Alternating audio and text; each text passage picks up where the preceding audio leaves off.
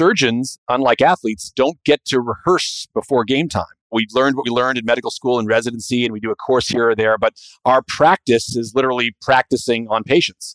What we found by using this technology is that with the surgeon using virtual reality to rehearse on that specific patient's anatomy, it led to a change in the surgical plan nearly 25% of the time, which is pretty remarkable that, you think after a while, we're surgeons, we know what we're doing, but sometimes it just leads to an entirely different approach. Instead of going through the eyebrow, I'll go behind the hairline. Other times it's like, we're going to shift it up and over this way. And what this allows us to get progressively more and more towards this concept of truly minimally invasive surgery, because we're able to rehearse it until we get it right in the VR and then do it exactly the way that we plan to once we get to the time of surgery.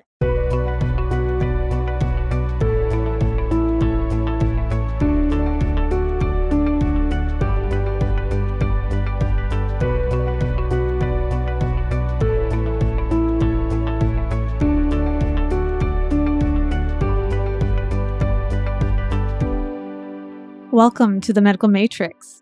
I'm your host, Dr. Rosie Sender, and I'm here with my co-host today, Dr. Erica Fisk, who's now become my regular permanent co-host.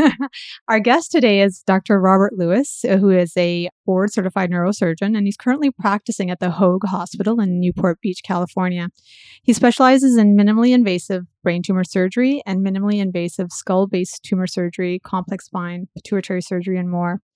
And Dr. Lewis also utilizes virtual reality to help patients in his practice, and that will be the focus of our discussion today.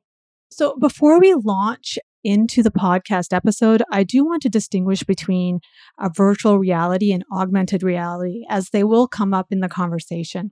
Virtual reality is a fully immersive experience where a user leaves the real-world environment behind to enter a fully digital environment via virtual reality headsets. Our brains believe they are moving among virtual objects on a screen. Augmented reality is the real-time use of information in the form of text, graphics, audio, and other virtual enhancements integrated with real-world objects. Now, I was really interested in talking with Dr. Lewis about his use of virtual reality in his practice, as it also builds upon an episode that we had done in the past with Dr. Justin Brad, who came on to discuss his company, Oso VR, and they use VR for surgical training. It was a really fascinating discussion on how we as surgeons could utilize this technology to augment our surgical education. And Dr. Lewis has taken it a little step further and actually uses it in his practice. So with that, welcome, Dr. Lewis. How are you? Thank you so much for having me, Rosie and Erica. I'm happy to be here. I'm glad you're here. Is there anything that you would like to add that I might have missed when I was giving your intro? No, you gave a nice introduction, and I'm excited about getting into this topic. Okay, great. So I'll start with the first question then. What inspired you to use VR in your practice? Were you a gamer? No, I actually was not a gamer at all. Clearly, because you're not an orthopod. Although I have gotten into games now that VR is a thing. But no, my background before becoming a neurosurgeon was in teaching neuroanatomy. And when I came into practice, I was kind of underwhelmed by our ability as surgeons to prepare for surgery. I mean, we had no ability to rehearse. I don't know if you know the orthopedic surgeon Chris Ahmad. He's for the New York Yankees. He wrote this book called Skill, where he talks about the preparation and planning and training for surgeons as compared to elite athletes. And he lists off a lot of similarities between preparing for surgery and preparing for a big game, except the one major difference was that surgeons, unlike athletes, don't get to rehearse before game time. We learned what we learned in medical school and residency, and we do a course here or there, but our practice is literally practicing on patients. As compared to athletes, Michael Jordan still practiced 5 days a week, even long after he was, 5 times world champion. So the lack of ability to practice and rehearse was kind of always shocking to me. And the fact that we were always, as surgeons, forced to look at things through the radiologist's point of view in these like2-dimensional, looking from the feet up slices, which are black and white, which don't really give you a sense of what things are like in surgery. So it was about 3 years into my practice where I was approached by a company called Surgical Theater, a rep that I had already known.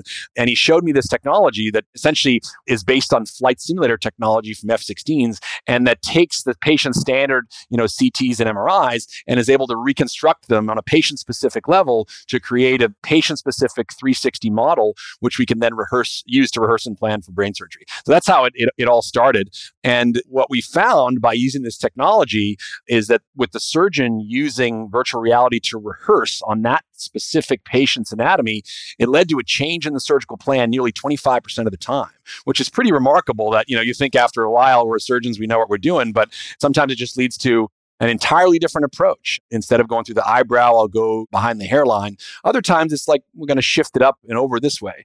And what this allows is to get progressively more and more towards this concept of truly minimally invasive surgery, because we're able to rehearse it until we get it right in the VR and then do it exactly the way that we plan to once we get to the time of surgery.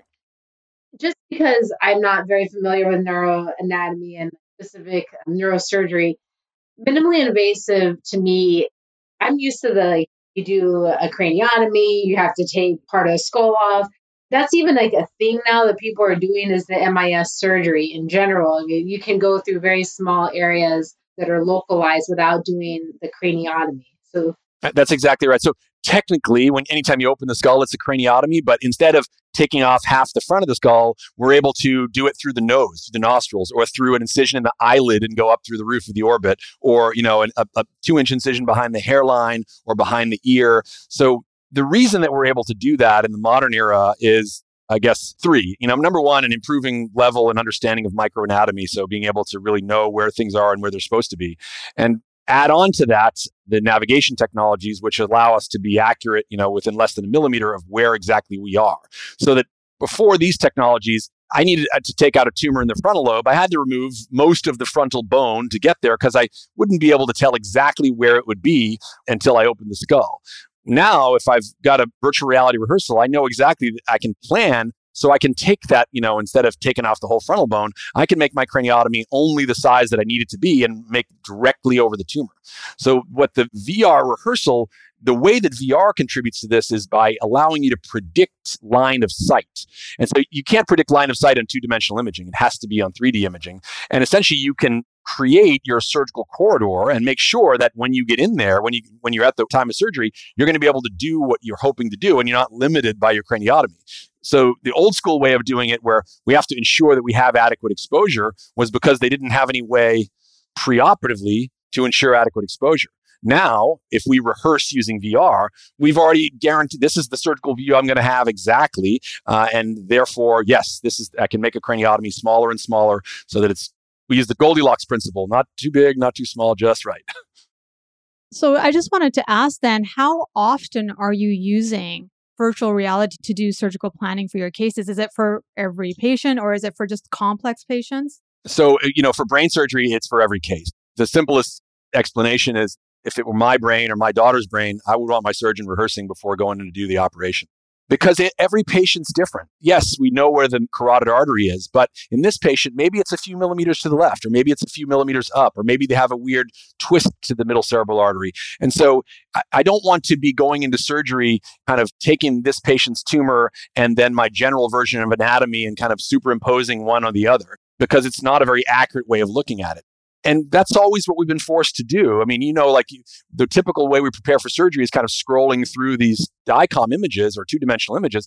And it's kind of like a flip book. I think that surgeons actually think they're really good at making 3D reconstructions from 2D models, but they're not. If you ask someone to paint something in VR, in 3D based on what they saw in 2D, we're actually pretty bad at it. So giving you that situational awareness of knowing where things are going to be in this specific patient is really valuable. So I use it for every case for myself.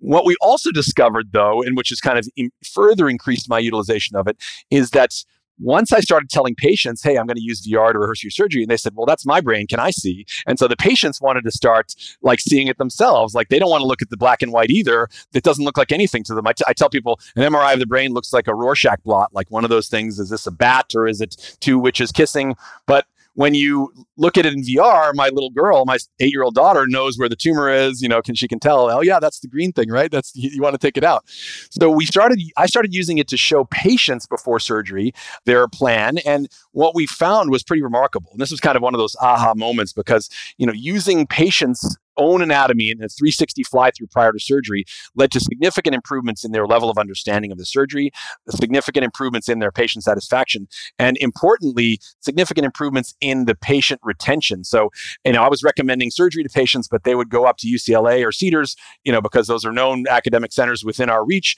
And after we started using VR, that attrition rate dropped down from 36% down to 4%. So really making a big difference how confident the patients felt in our ability to perform the surgery. And I think that was actually a really good point, because I did watch that video that you have on your website, right? And discussing the patient experience. Now, I know from my own experience, I try to spend a fair amount of time explaining to the patient what their condition is and showing them their images, discussing the surgery. But I realize that many people still walk away not truly understanding. And that's understandable. They don't have the background knowledge in the subject matter. But being able to walk them through the surgery with VR may truly enhance their experience, right? It helps mitigate some of the fear too. So beyond the retention rate, I'm sure you find that it strengthens the trust level your patients have because they're feeling like they're actively participating in their care, correct? That's absolutely right. And that's actually what I always tell people is that this narrows the knowledge gap between physicians and patients so that you're kind of giving them a crash course in neuroanatomy, which I can try to do by using stick figures or DICOM drawing or images. But virtual reality is so intuitive. It's so obvious is what they're looking at. Not only does it give them that greater degree of confidence that, oh, wow, yeah, this is clear what the problem is. Number two, it helps them to better understand the risks that this tumor, you can see it's pushing on the optic nerve. And that's why one of the risks of this surgery, could be losing your vision. And as you pointed out importantly, Rosie, this is sometimes the worst day of their life. I'm telling them they have a brain tumor and that they need surgery for it. And through combination of essentially technological distraction and the confidence of understanding that this gives them, it really does help to dissipate some of the fear of the unknown. Yeah, I get it. Okay. And we see this kind of odd reaction like, all right, yeah, let's do it. Let's get in there and get this thing out.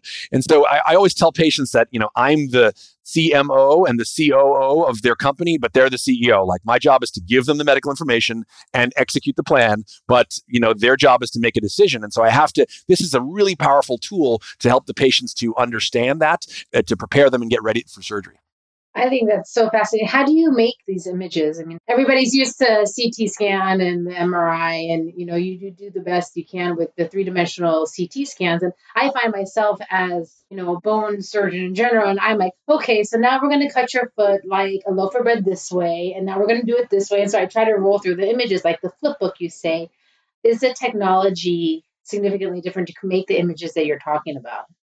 Yes. So the company that does it's called Surgical Theater. Again, it was based on flight simulator technology where they have to take a grid of a city and then reconstruct that, pixel for pixel into 3D space so that the fighter jets can come and know where the enemy planes are going to be and know where the anti-aircraft missiles are going to be. So the co-founders who were from the Israeli Defense Force took that same technology from flight simulation and adopted it to brain surgery. So not only does it allow three-dimensional, very accurate reconstruction of the patient's images from the DICOMs, you can add in multiple layers. So you add CT plus MRI plus angiography, and you have all the relevant data in one place, not in three separate stacks of images. And so it's all overlaid on top of each other. We can actually use up to 8 different layers: diffusion tensor imaging for brain pathways, optic nerves, functional imaging to identify the speech and motor areas of the brain. All of those can be generated into the three-dimensional model. So it really does simulate what it's going to be like at the time of surgery. And then we can simulate surgical tools as well. So for example, for aneurysm clips, one of the big things is deciding which angle and size of clip we're going to pick. And we know when you're clipping an aneurysm, the fewer attempts you get to get it right, then the better you are, because each attempt you risk rupturing the aneurysm. So we can try out in VR 4 or 5 different clips and make sure I pick the right one before surgery. And that's actually been published as well, is that using the VR, the system to rehearse for using aneurysm surgery, results in fewer clip attempts and less surgical time. Oh, wow. That's great. To that point, it's sort of related to that point. There's that concept of that, the Gartner hype cycle, right? Like where technologies have to wake their way from the innovation trigger point. I talk about this all the time. Yeah, across the peak of inflated expectations. You go through a trough of disillusionment before you climb to the slope of enlightenment and the plateau of productivity. So like a lot of them go through multiple hype waves. And, VR has gone through a lot of waves of the trough of disillusionment, right? And do you see it now progressing Yes. beyond that? It's going into the enlightenment and productivity stages. Absolutely. In many ways. So I use the Gardner Hype Cycle slides like when I give these talks at HIMSS and Becker's and, the healthcare conferences.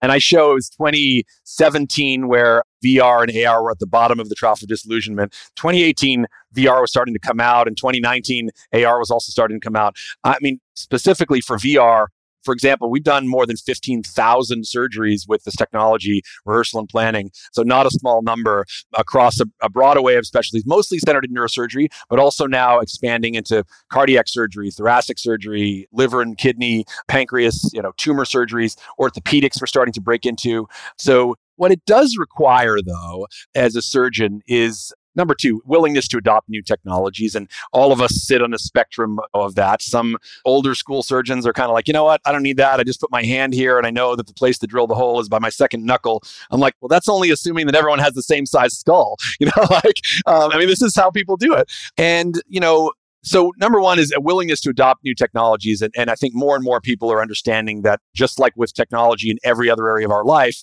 technologies can make surgery better, safer, faster.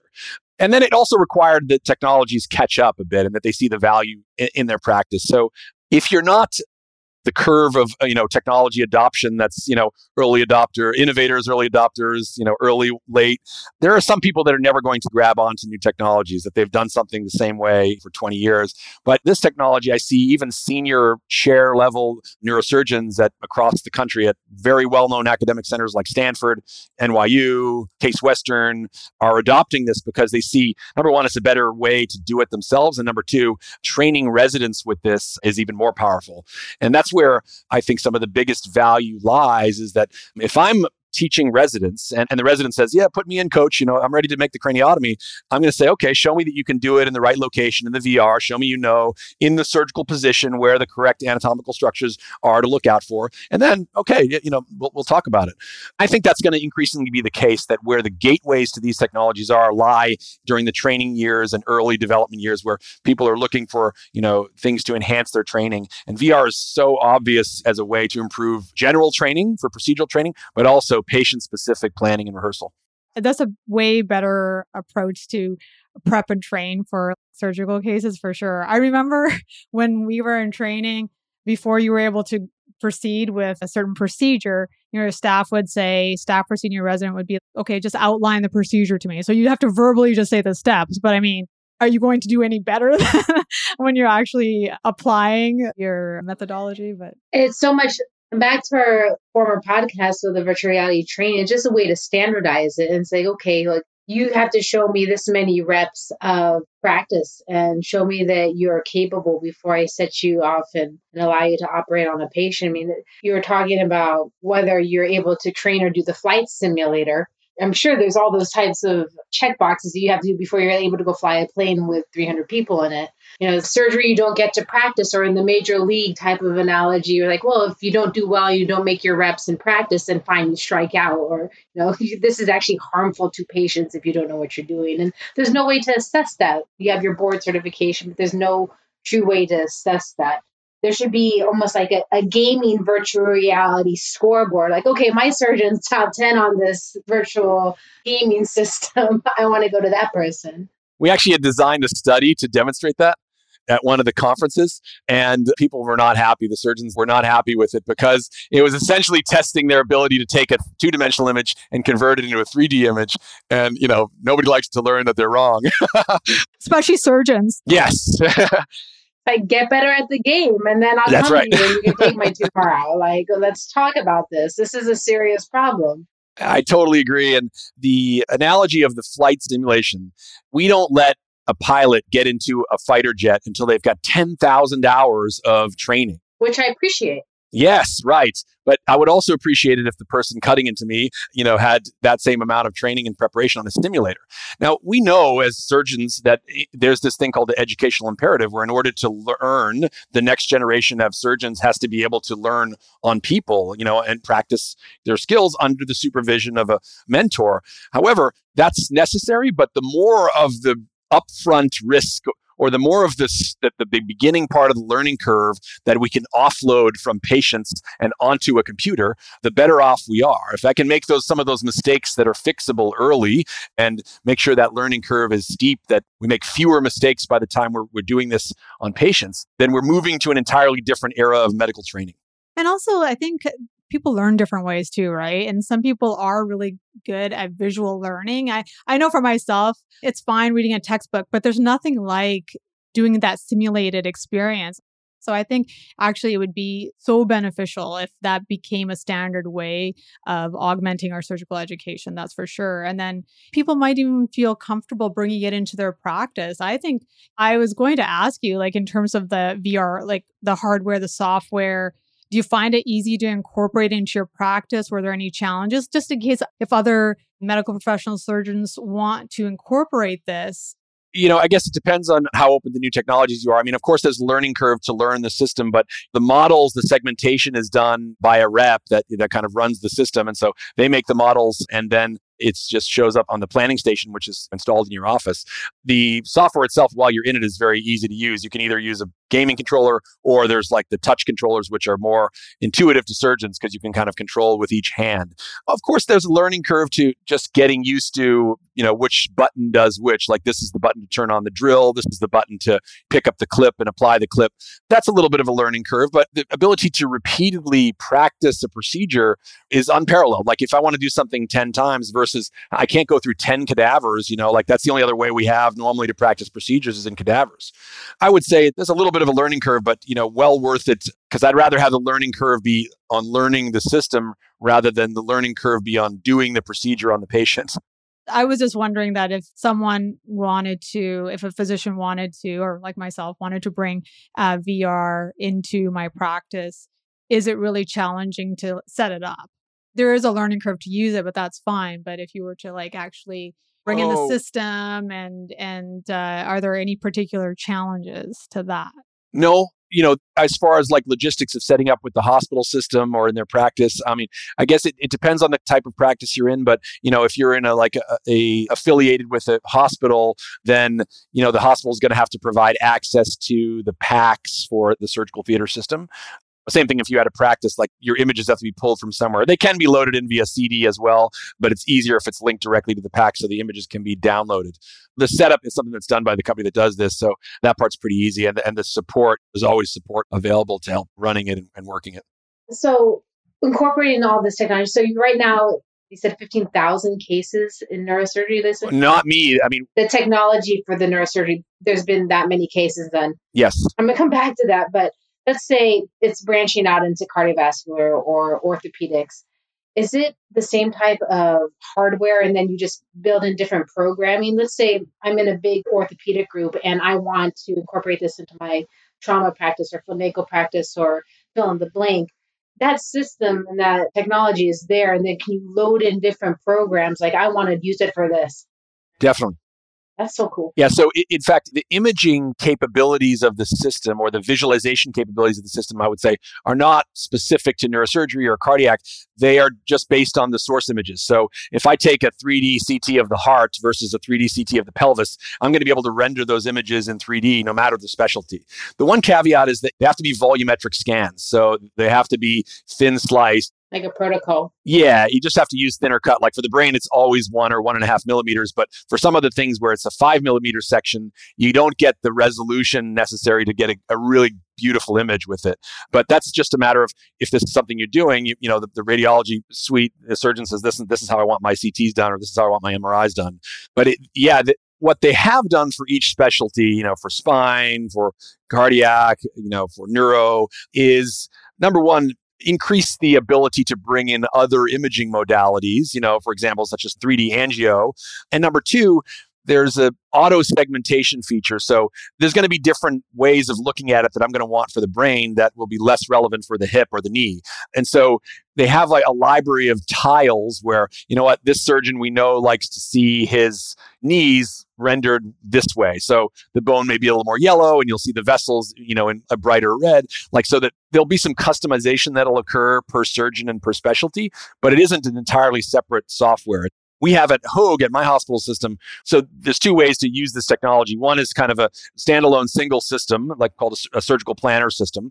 However, at Hoag, we've gone beyond that and have deployed it enterprise-wide. So we have in the hospital a virtual reality command center where all of the images for the system are built and then routed to the different clinics from there. So, whether it's the neurosurgery clinic or the cardiac clinic or cancer or spine, they're built in one location and then routed throughout the hospital. What that allows is a few different things. Number one, the ability for surgeons to use it in wherever clinic they are.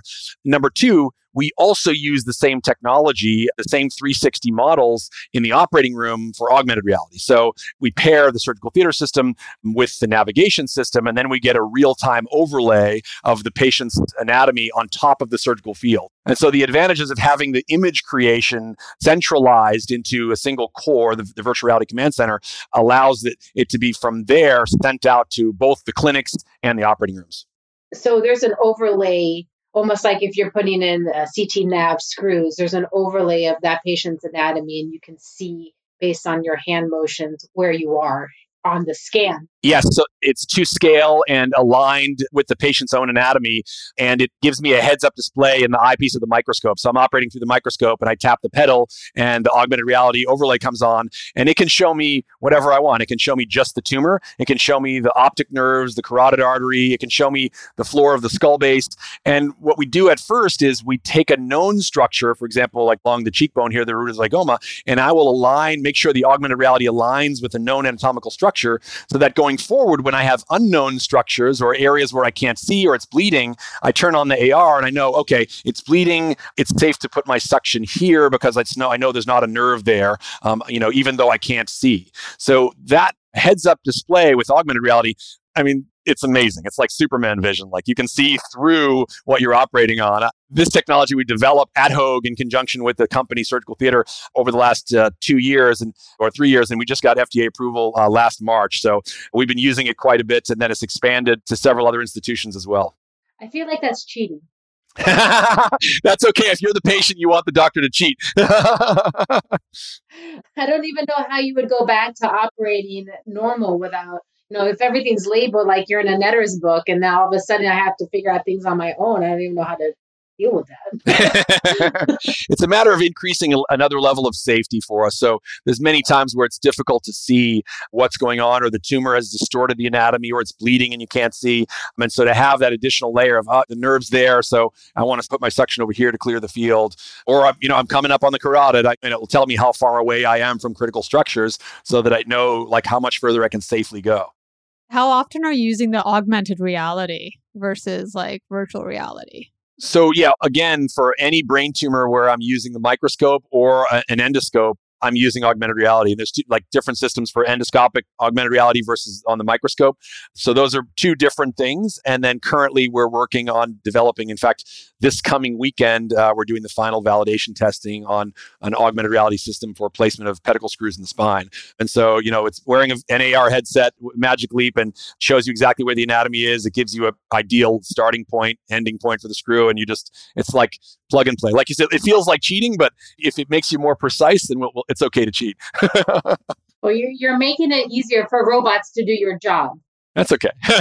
We had a segment on robots in surgery, and there was some concern that perhaps we might be out of a job soon. I'm not anytime worried that we're going to be out of a job. At least in neuro, they don't have the tactile feedback to distinguish, a nerve fiber from. But the one thing that I said, I use robotics a little bit, but there's no robots that are able to dissect brain tumors or aneurysms. And even for spine surgery, I'd say that, one of the concerns that a lot of surgeons have about robotics is that they're entirely trusting the navigation system. And so that your only fallback is to know the difference in feeling between cancellous bone and cortical bone. That's how you know you breached through the pedicle.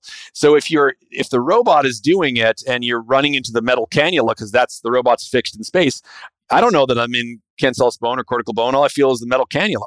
And so if the accuracy of the robot is off, which it can be, it makes you feel uncomfortable. And so I like augmented reality as opposed to robotics because it gives you that additional layer of safety to show you where things are, but it also allows you the skills that are soft skills in surgery, the feel of this or the how much you can pull on that. It doesn't take those away. And I think, at least for neurosurgery, robotics aren't sophisticated enough yet to be able to perform those tasks and give the haptic feedback that's necessary. We'll get there. There's this company, it's in Silicon Valley, Dexterity Labs, right? So I was watching a little demonstration. Literally, their robot hand was able to peel the skin off a grape. And I was like, oh, they're coming. It was pretty amazing, actually. What do you think the biggest obstacle is for this becoming more mainstream? Like, we've done 15,000 cases in neurosurgery with this technology. I haven't heard of it. No offense to you. And it's amazing technology. And I would love to figure out how this can be incorporated into something I do, because I think it's a nice safety net for a lot of things, or adjunct or safety net, whatever you want. And this isn't something that is certainly not mainstream and not even in the medical world. What do you think is holding that technology back from becoming more mainstream? The pace of adoption of technology in medicine is always slow. When navigation was first introduced for brain surgery, previously the way they did it was just to kind of measure the size of their hand and draw some lines on the skull, and they would drill a big hole.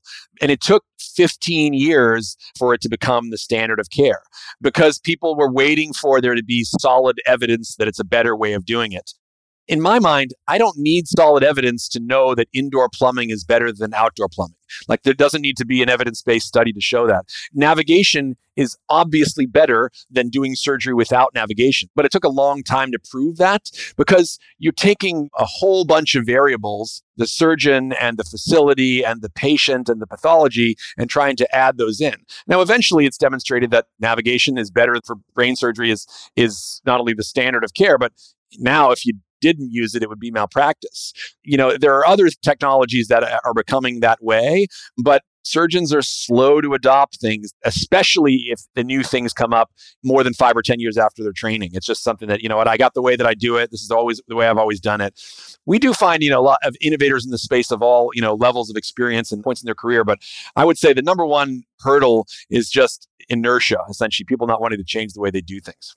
To that point, that's part of the reason why we started the podcast, because I have a lot of friends in the tech sector, and it was interesting to hear discussions about advancements in tech related to medicine, yet medical people weren't really aware of what was happening without their input. So that was one of the reasons why I wanted to start this podcast, to have conversations about what technologies are emerging and how they're impacting medicine, and how, we all communicate a little bit better, and then maybe help make technologies more useful and relevant, right, to the people who are actually in the particular field in medicine. And I think doctors need to be way more engaged. You're right. We're slow to adopt, new technologies, and just for the fear of like, well, it's not accepted yet fully, and I don't know if it's the right thing to do. And I'm not saying take unnecessary risks, but certainly you can sort of expand your horizon a little bit, right? The one thing about this that I think the technology that makes it great is there isn't any risk. You're using it to rehearse and plan for the surgery, whereas otherwise you weren't doing that. You were just kind of thinking through what the steps of the surgery were beforehand. So there isn't any risk added in for the patient. Now there's cost, it's not paid for. And so that's, again, another reason why a lot of places are slow to adopt technologies, because the cost of these technologies is expensive. And so the surgeons have to decide, yes, I think this will be useful, right? Be self-aware enough to know that there's a better way to do things, be willing to be vocal about it and, champion it for the hospital and say, you know what, I've got some political capital. I'm willing to, to go to the administration and say, this technology is really a game changer. When I first saw this, you guys in our offices, every week there's some rep trying to sell us some new iteration of something. You got to see this new screw for this or this new, device for that. And most of them are like little changes forward on past things, or really added a light to it. And now you wanted us to buy a whole new system. So the reason that this stood out to me is because it was so much different than the way we currently do it. I mean, we don't rehearse for surgery. We don't have a way to look in 3D at this patient's anatomy before I get in there. And it drives me nuts when I hear surgeons say, we're going to get in there and we'll see what we see, and then we'll figure out what we need to do. And I'm like, that is not it at all. That's not, you want to plan and rehearse and then execute a plan that was known to work. Well, that would make you take a lot more comfort in just as a surgeon, especially young surgeons who are coming out and be like, okay, well, yeah, I had all this anxiety with a bigger case or something you don't do routinely.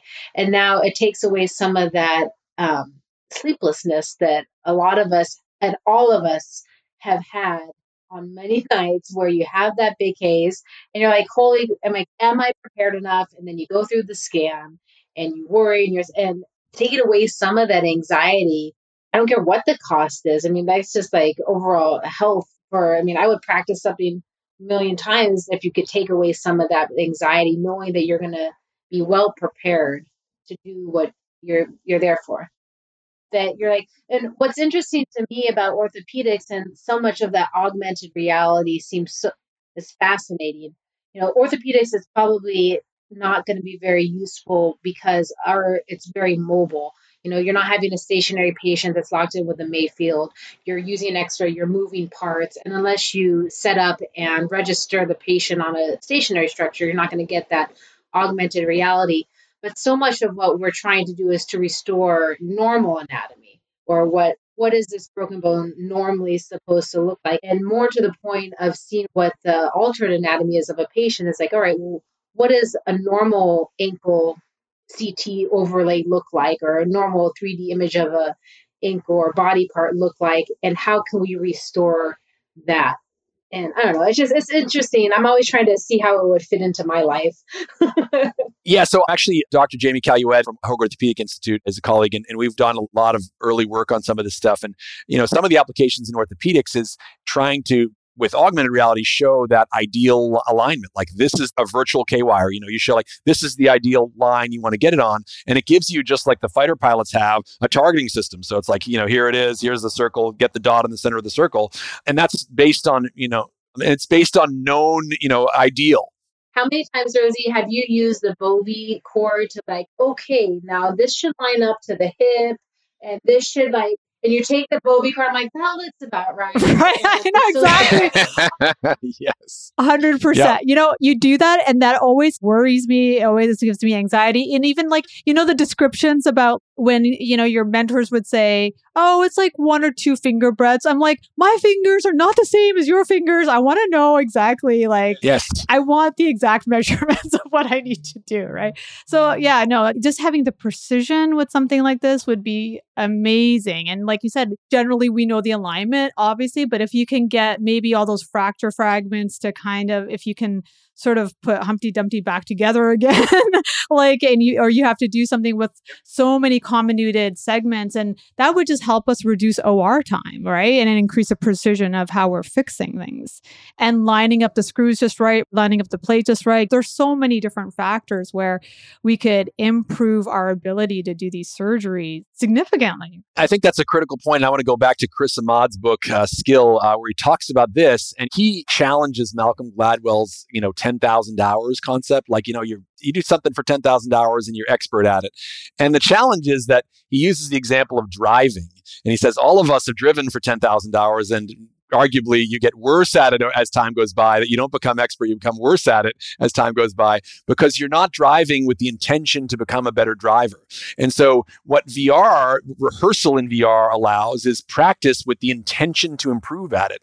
And some surgeons will, including myself, will sometimes look back at a difficult case of the video and kind of look back and see what I could have done better. But imagine if you could do that on a regular basis with this.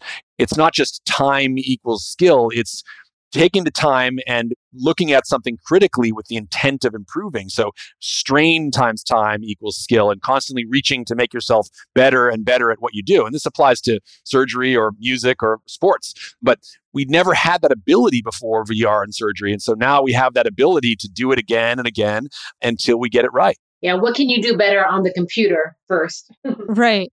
And just going back to the ability to incorporate this in practice, as you mentioned that the cost obviously is a significant factor for it to be used in multiple clinics. But is there any movement, do you think, that insurance potentially cover this for patients at all? If So you know, we don't I have don't any. know. Unfortunately, like with many surgical technologies, including navigation systems and CT scanners, at least intraoperative CT scanners, there's no way to build, the insurers don't pay for it. The way that the hospital systems have recouping the costs is through the increased volume that they get from better patient satisfaction, better conversion.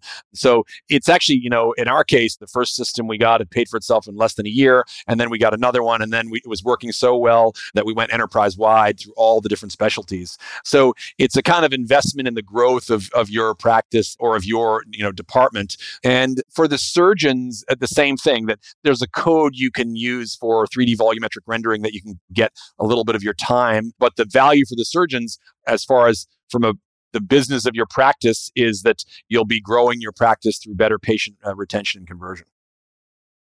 Sign me up. I want one. We got to get you guys set up for a demo. I would love to. I live in Santa Cruz, so I'm not far. I'm not that far. Okay. I live in Indiana. Okay. But I'll travel. But I was going to say, I definitely am a big fan. I mean, I've said this before. I've used the Oculus, right? But I was just playing games. But it was so much fun. It would be great to get more and more studies sort of done on this to just sort of continue to show its value and worth to the medical community. And hopefully it can start getting adopted a little bit more universally. Do you see more studies happening, or do you know of any specifically right now that are trying to have like high volume studies? I'm involved in several studies for both the virtual reality, rehearsal and planning. We've published a few. There are more coming. We're also actively studying the augmented reality component. In fact, I'm just finishing up with the IRB submission for that to look at. I've done 150 cases of endoscopic pituitary surgery using the augmented reality system, and to see if it has improved outcomes, particularly regarding pituitary function, visual function, and lower complication rates.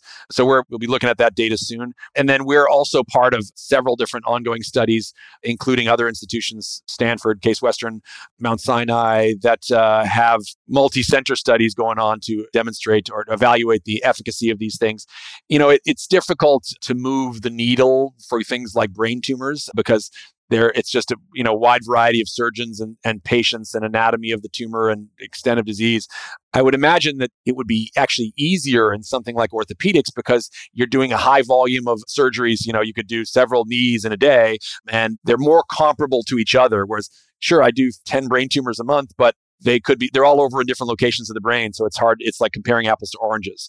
So I think as the experience grows, we'll have more data that comes out of it. The initial data is a lot of subjective, stuff, time saved, sometimes, lower rate of complications in certain things.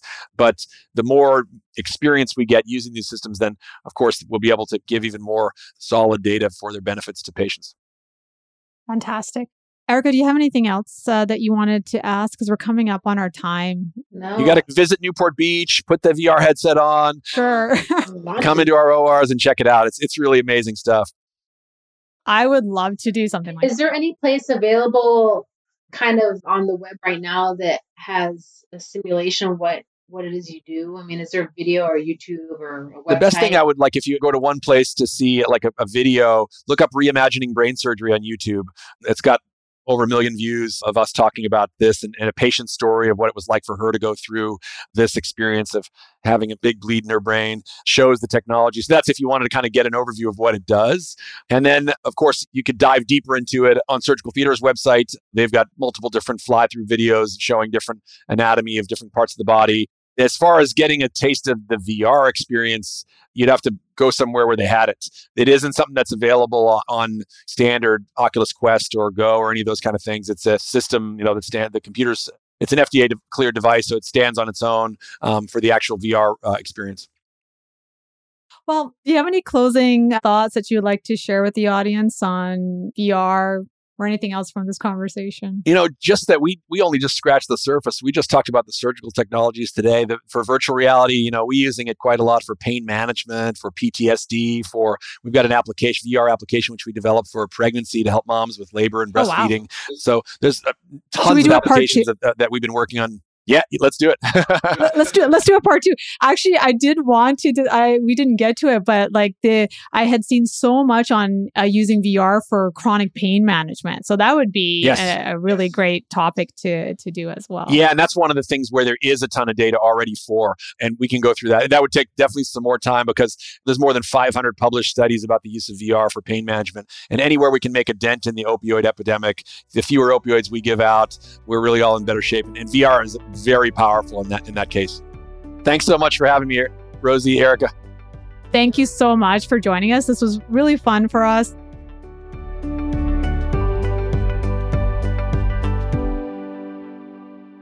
This show is being produced by Studio Pod, and for more information, go to studiopodsf.com.